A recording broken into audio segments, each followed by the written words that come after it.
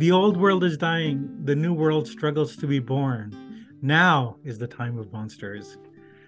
So this week, I want to take a look at maybe like imaginary monsters, these sort of fears that are conjured up by the ruling elite of the United States and perhaps some other Western nations as they try to navigate through the world and like imagine possible threats. The immediate spur to this is the sort of release of a finding from the United States National Security that they've concluded that Havana syndrome, like actually that is not real. And this is a topic that had taken up a lot of press over the last few years. The claim that there was some foreign foe of the United States, possibly Cuba, Russia, China. It was never quite decided on who it was that had created a super weapon that was causing American diplomats and military officials and intelligence officials to suddenly have injuries. And the findings are sort of respectful, but maybe in the sense that one would do to patients suffering from a psychosomatic illness. Like, yes, we respect your experience. It's everything you say you felt is true, but actually, we can't actually find a medical basis for this. And so, to talk about this, I think the Havana syndrome story is a good example of what one might call the psychosomosis of empire, the way in which an imperial anxiety can lead the elite to not just sort of conjure up fears, but actually also believe them.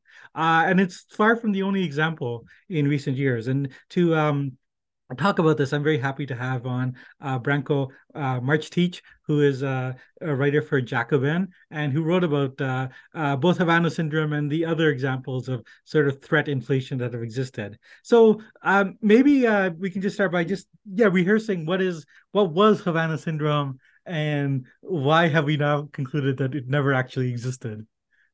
Yeah, well, thanks for having me on. Havana syndrome was a series of, I think they call them anomalous health incidents. That's the kind of official parlance in the intelligence community, quote unquote.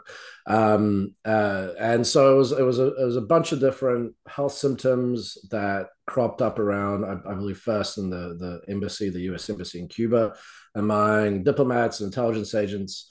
But then once news about it came to light and it became kind of a big deal in the news, you started to see this get people experiencing it, all over the world in various U.S. government buildings, various embassies around the world among diplomats, not just in Cuba. I think actually by the end, I remember there were Serbian diplomats who were feeling it, and Serbia is not exactly anymore kind of a geopolitical adversary of the United States. So this was sort of cropping up everywhere, and I think it points to what you were talking about there, which is that a lot of the stuff was almost certainly psychosomatic. It was stuff that through the power of suggestion and through the power of the mind, through the power of anxiety and psychological stress and all these different things, that people were sort of almost willing these symptoms into existence, which doesn't mean that they weren't feeling them, but it does mean that the culprit was not necessarily some high-tech microwave weapon that some ne'er do well supervillain was blasting at people, but more an internal psychological problem, which we can go into that a little bit, but yeah, may point to a certain level of imperial anxiety, or perhaps even some sort of perhaps guilt or other emotional maladjustments among the people who are basically running U.S. foreign policy. Yeah, no, I think that's right. I mean, one can even to cite historical examples. I mean, I think it's pretty well documented that a lot of the people, who are in the CIA in the original years of the 1940s and 50s and 60s, they sort of self-medicated, whether through alcohol or other, pharmaceutical aids. And it doesn't take much to imagine that if you're day-to-day job involves, torture and alliances with criminals and all sorts of unsavory activities, you might self deal with that, and then one can see sort of Havana syndrome as a continuity with this issue, that there is a sort of psychological damage that comes from being an agent of empire. But we'll get to that more in a bit. But one thing your piece brings up, which I want to underscore, is that the media was very credulous about this.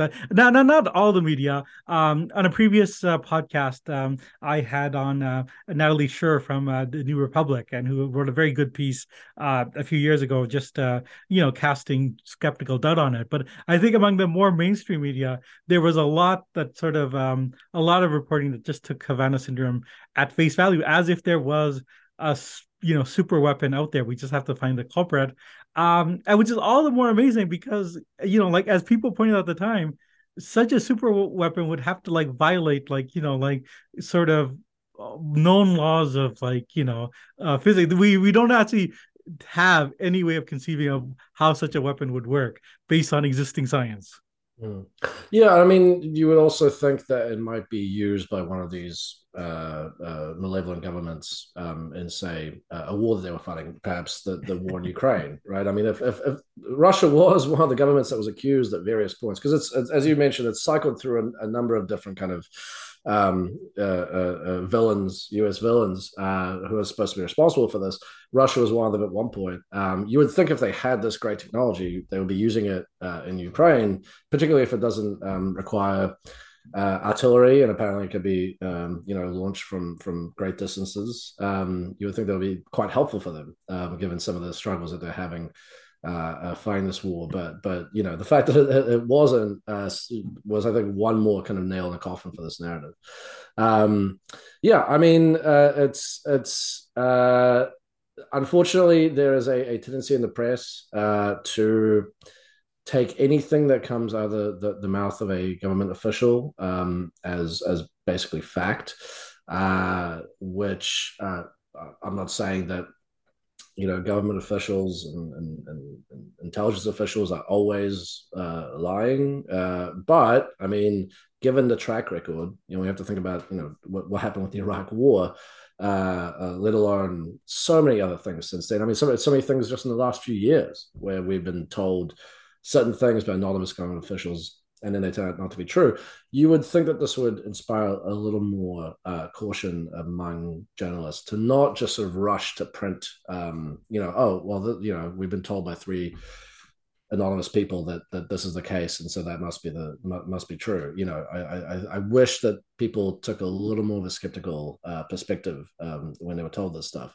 And I mean, I'm being a little bit hard on the media when I write about this stuff, because it wasn't the entirety of the media that kind of swallowed this uncritically. Besides, you mentioned Natalie Scher, and there's definitely been a lot of kind of independent media that has been pretty skeptical of this. But and there's also been more mainstream press outlets that have also done good work, and that are part of the reason why we were able to kind of with more finality say, okay, this is probably not true. I think about BuzzFeed.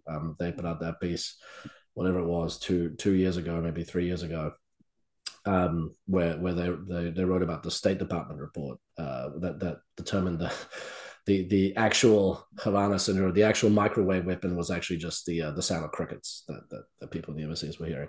So so it does exist, but the problem is, and I've compiled this in a previous piece before this most recent one I wrote. You can go back, set your Google time to whatever 2017 to 2019, look up Havana syndrome.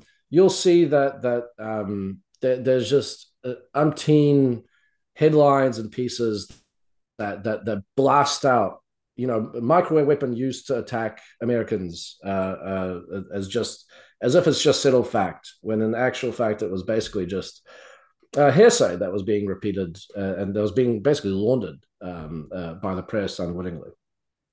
Yeah, that's right. And as you mentioned, Havana syndrome is not the only one, and there's a few other examples one could bring up. The one I want to sort of just highlight right now is the sort of bombing of the Nord Stream pipeline, just because we've seen a very interesting kind of trajectory that, and it's sort of breaking news in terms of like when the bombing first happened, there's all sorts of debate as to who could have done it, and there was a prominent line that was put forward that Russia itself did this, which like just on a logical level like didn't make a lot of sense. Like why would Russia bomb its own pipeline? Like it would be as if like Joe Biden decided to blow up the pipelines in North Dakota and Alaska. The But and then the famed investigative reporter Seymour Hersh came out with a piece that got a lot of attention. It was very controversial, citing sources that claimed that it was an operation that was ordered by the U.S. government and carried out by intelligence agencies. And there was a lot of questions raised about that. Well, there was only one kind of source that was named supposedly, who was like kind of anonymous. Usually but I mean the way Hirsch works is he would tries to give you the minimum of sources because he talks to a lot of people. But like in that there's like one kind of quoted source in addition to whoever else he talked about, and it's all anonymous. Mm. And there were other issues raised about that reporting. But one of the interesting consequences of his reporting is that suddenly, a few weeks later, the New York Times comes up with an article, also based on anonymous intelligence sources, that says, well, there's some concern that the bombing was done by what is bizarrely described as a pro-Ukrainian group that is not beholden to President Zelensky or anyone in the Ukrainian government, which might have received training at some point from other unnamed sources. No. The one thing, I mean, we can raise all sorts of questions about this New York Times report as we should, but I think that one thing to mark is that it's a definite break from the narrative that Russia did it. Like now we're saying, okay, Russia did it. It moved to, well, now it's like some amorphous group that went rogue, but not Russia, and was doing it for the pro-Ukrainian side. What do you make of all this? Well, yeah, number one, among the reasons why it didn't make sense that it was Russia is that it's not just that it's its own infrastructure, though of course it is. Nord Stream was a key part of their leverage over Europe. I mean, Putin had already turned off the gas as part, as a response to the sanctions against them. And if you blow it up and you can no longer have that kind of carrot of potentially turning the gas back on, you've completely demolished your own leverage. So for that reason, it made no sense among the ones that you quite correctly listed. I mean, in terms of this reporting, it's deeply bizarre. It's very difficult to know what to make of it. At the end of the day, which version of the story you believe may come down to who you trust more. Do you trust Seymour Hersh, who has definitely gotten a lot of stuff right, and who has had some stuff in the past that maybe was a little more dubious, but nevertheless what has been called all sorts of names and smeared and labeled a liar for stories that ended up being completely true, like the My Lai massacre, or do you believe U.S. intelligence, which I think had a bit of a success last year when they kind of predicted the Russian invasion. Although I think the story about that is a little more complicated. We can maybe talk about that later.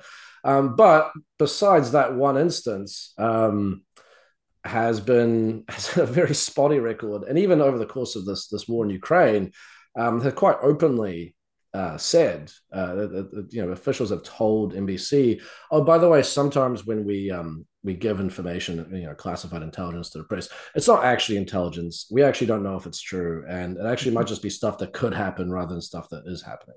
So there's a lot of weirdness in this. I mean, I think it's also worth mentioning how that New York Times report, and by the way, I at this point take no real strong position on what exactly is true and what isn't. I think it's possible for there to be bits of truth in all these different versions, and for them to be wrong in other ways. I also think it's completely possible for Hirsch to be completely right. I think we there needs to be some sort of government investigation, ideally, to actually get to the bottom of it.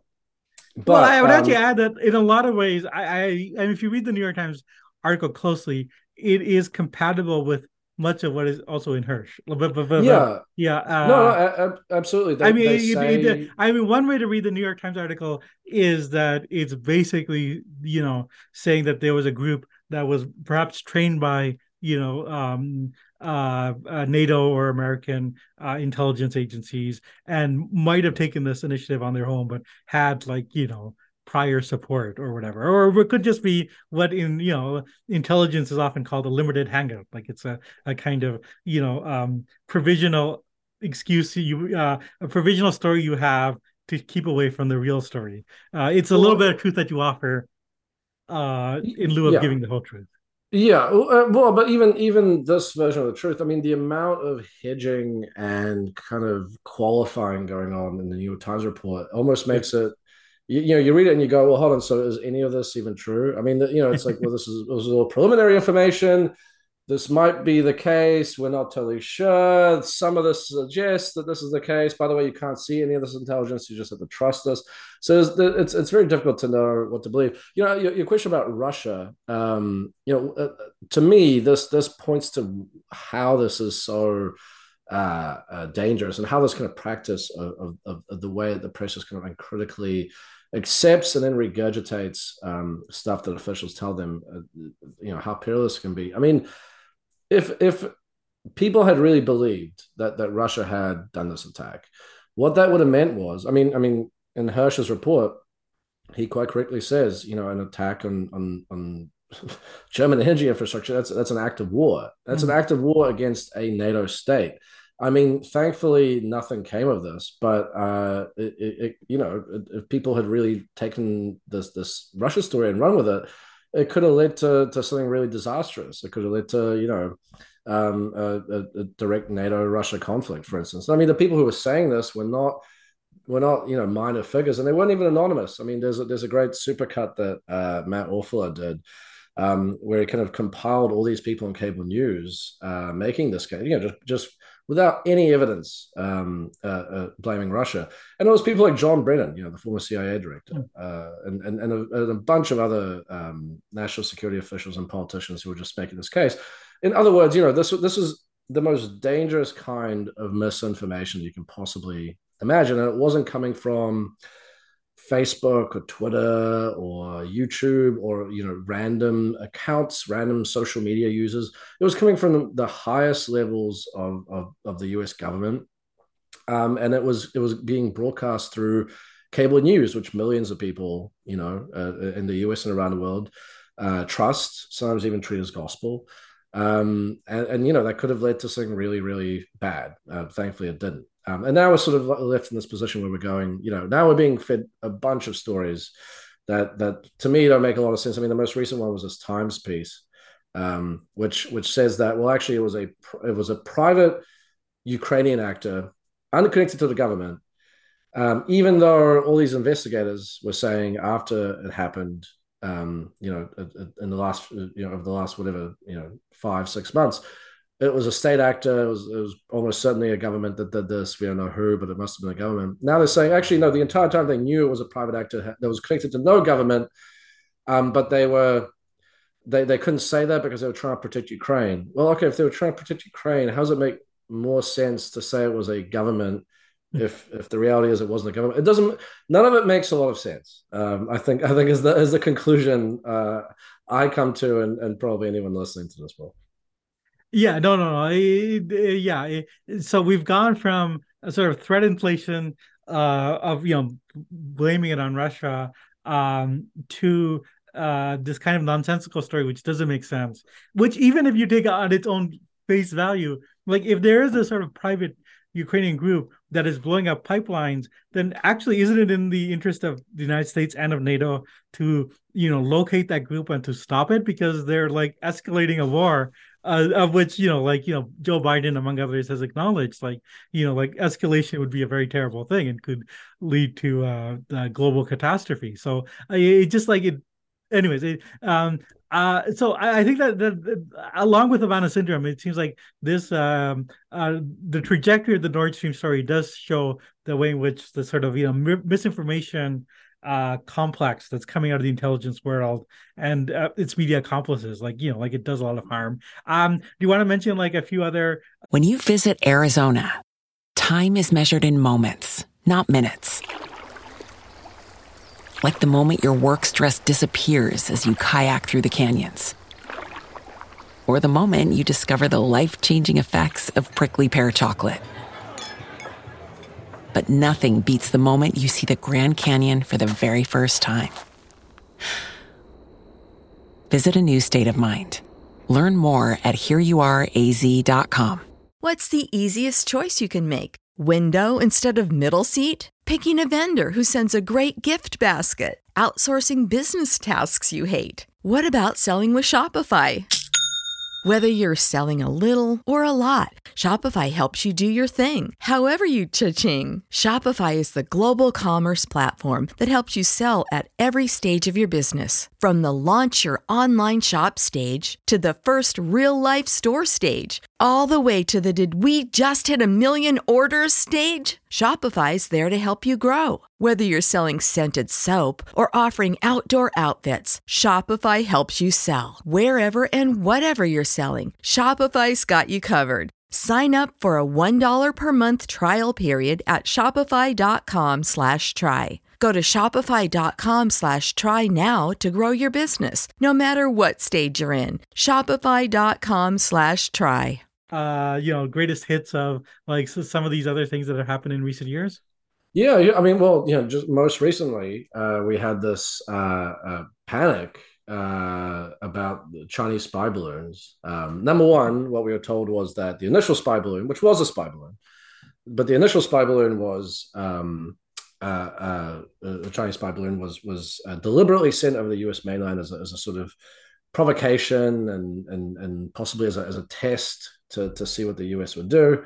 And then after that, the week after that, we had three more objects that were supposed to be Chinese spy balloons that were blasted out of the sky by US fighter jets.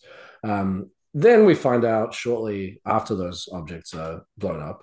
Number one, officials started telling the Washington Post, well, actually, it wasn't that we just learned about the balloon, a few days before it entered US airspace. We were actually tracking it the entire time from the point that it left the Chinese base.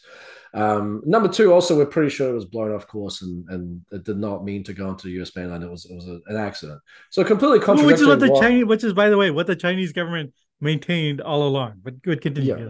Yeah, exactly. So it completely contradicts what everyone was saying just before then.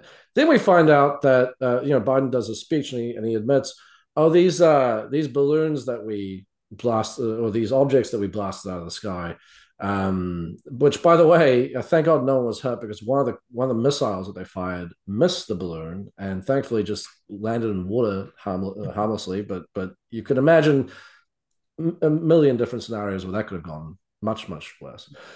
He says, oh, actually no, these are not. They're neither Chinese nor are they spy balloons. In fact, they're probably just sort of commercial and research balloons. In fact, they may well have been hobbyist balloons, which retail for as little as $12 that they may have been firing at. I mean, absolutely ridiculous. But that shows you how, in this number one, in this climate of, I think, national security hysteria, and then number two, when we just sort of take officials' words at face value, how quickly this can ramp up into some really reckless and rash actions on behalf of US officials. Now, okay, let me give you some other ones. I mean, a classic one was the Russian bounty story. Maybe people don't remember this. This was back in 2020, 2019. The claim was that Russia was paying the Taliban money to kill US soldiers. a story that didn't make a lot of sense. I mean, the Taliban don't need a financial incentive to kill U.S. soldiers. Number one. Also interesting to think about the outrage about that story. In light of U.S. involvement in this war in Ukraine and how much further it's gone than just sort of paying bounties. But in any case, that story was around for months, and eventually, the commander of the forces in Afghanistan said, "I see no evidence of this happening." And yet, even so, I remember very distinctly watching MSNBC a long time after this was debunked, and I was still seeing anchors like Rachel Maddow and others saying that this was this was just basically the case, ignoring the denials from U.S. military officials. There was a story back when Trump was trying to foment war with Iran. There was a story about how Iran was trying to assassinate, I think, a U.S. diplomat in South Africa. And then South Africa eventually denied that story was real. Around the same time, there was Iran was pinned for a bombing of I think a U.S. ship. That also later was a story in the Associated Press that later was also rolled back. I mean, you could go down the line. Actually, just recently, right, we had this story about how China was preparing to send weapons to to Russia to support its war, and that would be a significant story. It would be a significant development, a major escalation in the war potentially. And the US is preparing sanctions. There was a lot of talk about this, and then just quietly, a few days ago, we're once again told that, well, actually, US officials don't really see the evidence that China's actually going to do this. And they're not actually sure if that was really ever on the table. But it's maybe just saying that they heard it from Russian officials.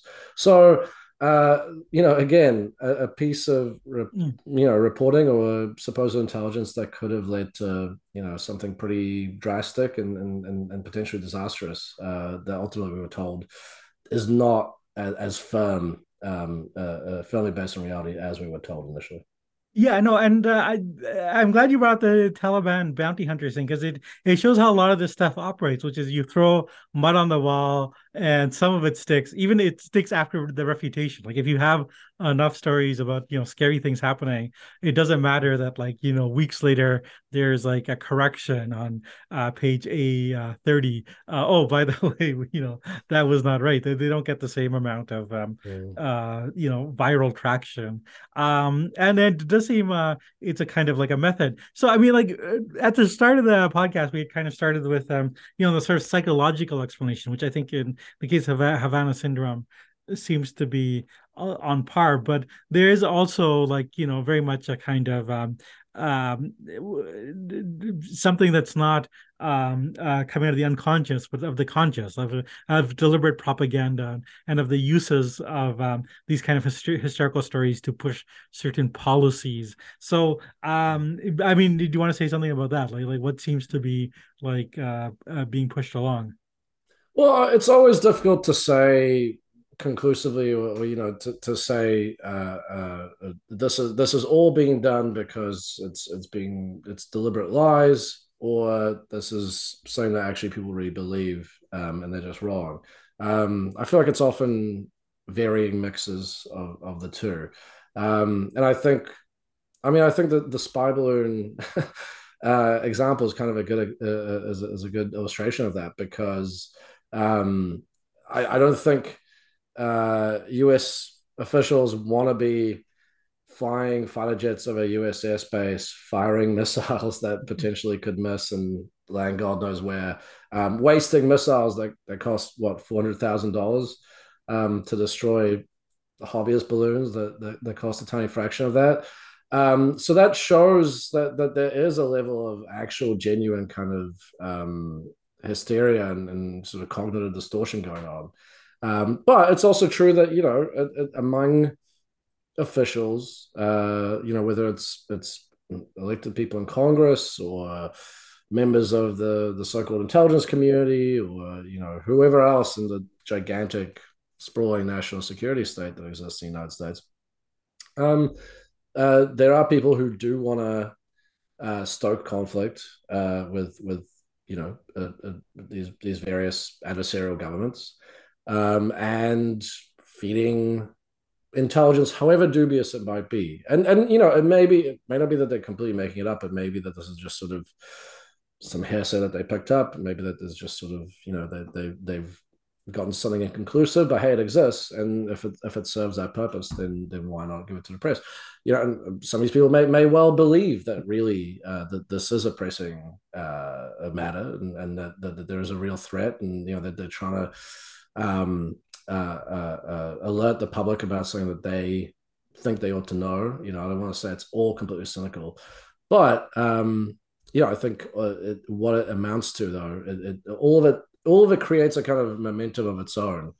That once it gets going, I think it's unless you have sensible people, whether in government or the press or politics more broadly, kind of saying, okay, hold the phone, let's just back up a second, take a breath, slow down, and let's not jump to conclusions. I think unless you have those kinds of voices, it's very easy for things to just get out of control, and for this, what starts off as threat inflation to become a real threat, as I think unfortunately that's sort of what we're seeing now, where all these stories about China, and how threatening it is, and how it's doing all this malevolent stuff, and so therefore something has to be done to put a stop to it. It's leading to very real tensions between the US and China, and very real diplomatic spats that are difficult to sort of undo once they get started. So I think that's, if I was to leave people with one thing, that would be a key thing. Threat inflation can very quickly, but turn into a very real threat. And then by the end of God knows whatever that leads to, you look back and you go, what the hell? Why did we start all this? It was over a bunch of fake stories and sort of overinflated claims being made by anonymous officials. What a ridiculous reason to stoke a conflict that's been so disastrous. Yeah, no, I think that's right, and I think what I would underline from your analysis is, like, motives are often mixed, and it's just the case that the people who would go into the national security state, and especially intelligence, have inherently sort of suspicious mindsets, and one can see this like in history in terms of the Cold War, that a figure like James Jesus Angleton did believe that a lot of these defectors that he tortured were in fact Russian spies. I mean, he was sincere in his belief, but it just so happens that his paranoid disposition made him rise in his occupation and made him successful and led him down this a bad path. Just the same as people like Kennedy and Lyndon Johnson did believe that there was a loss in Vietnam would lead to a domino effect, or that the people in the Bush administration did believe on some level that Saddam Hussein represented a wider threat, whether they specifically believed in the weapons of mass destruction or not. But I mean, like, that belief can be coupled with threat inflation and be coupled with a sort of unwillingness to practice diplomacy or to look for other options. And I think all these patterns go hand in hand. The only thing I would emphasize, though, is there's been so many of these stories recently, and they're so outlandish that it almost seems like there's a kind of search for a threat. Like, there's a kind of desire for a threat to justify America's place in the world. And there's an article that appeared in Foreign Affairs in 2020. That was partially written by Jake Sullivan, who's now a high official in the Biden administration, and talks about the desirability of what they call a Sputnik moment. The notion of a new Sputnik moment, one that galvanizes public research as powerfully as seeing the Soviet Union launch the world's first satellite did, would be something that would be help restore American economic and technological leadership. Now, and what I find perhaps a little bit pathetic is that if you're searching for a new Sputnik moment, like, Sputnik was a real achievement. Like, it was a real thing that the Soviets put up, this satellite, like, really advanced rocketry and, human exploration of space. And as against the real development of Sputnik, which did galvanize American science and research and global leadership. Now we have things like Havana syndrome and things like balloons. Like I feel like a balloon is inherently less threatening than a satellite. That's just me. It's almost something a little bit pathetic about the type of Sputniks that they're trying to generate. We must not allow a balloon gap, Mr. President. You laugh, but that was literally an article in the Wall Street Journal that they yeah, quoted think tankers of prominence in the military industrial complex who were saying that there is a possibility of a balloon gap. Which yeah. again, like it's just like like I'm sorry if your worry is the United States is falling behind in rubber inflatables, then like what have we come to? It is farcical. I mean, there's a lot going on here. I think this kind of threat inflation is good for a lot of people. It's good for people's political careers. It's good for people who don't have much of a particular political message, need to fill it in with something. Having a foreign bogeyman is always useful for that. It's useful to a lot of people who would stand to make a lot of money from heightened tensions with China. But yeah, I mean, I think it's also psychologically there is an element to this. It has been said many times before that the United States kind of needs some sort of galvanizing mission, needs some sort of foreign threat to sort of spur itself on. Of course, you had the Cold War with the Soviet Union through the 20th century, which did that. Once the Cold War ended, what happened? There was this kind of period of listlessness for 10 years where it was kind of like, well, what are we really doing?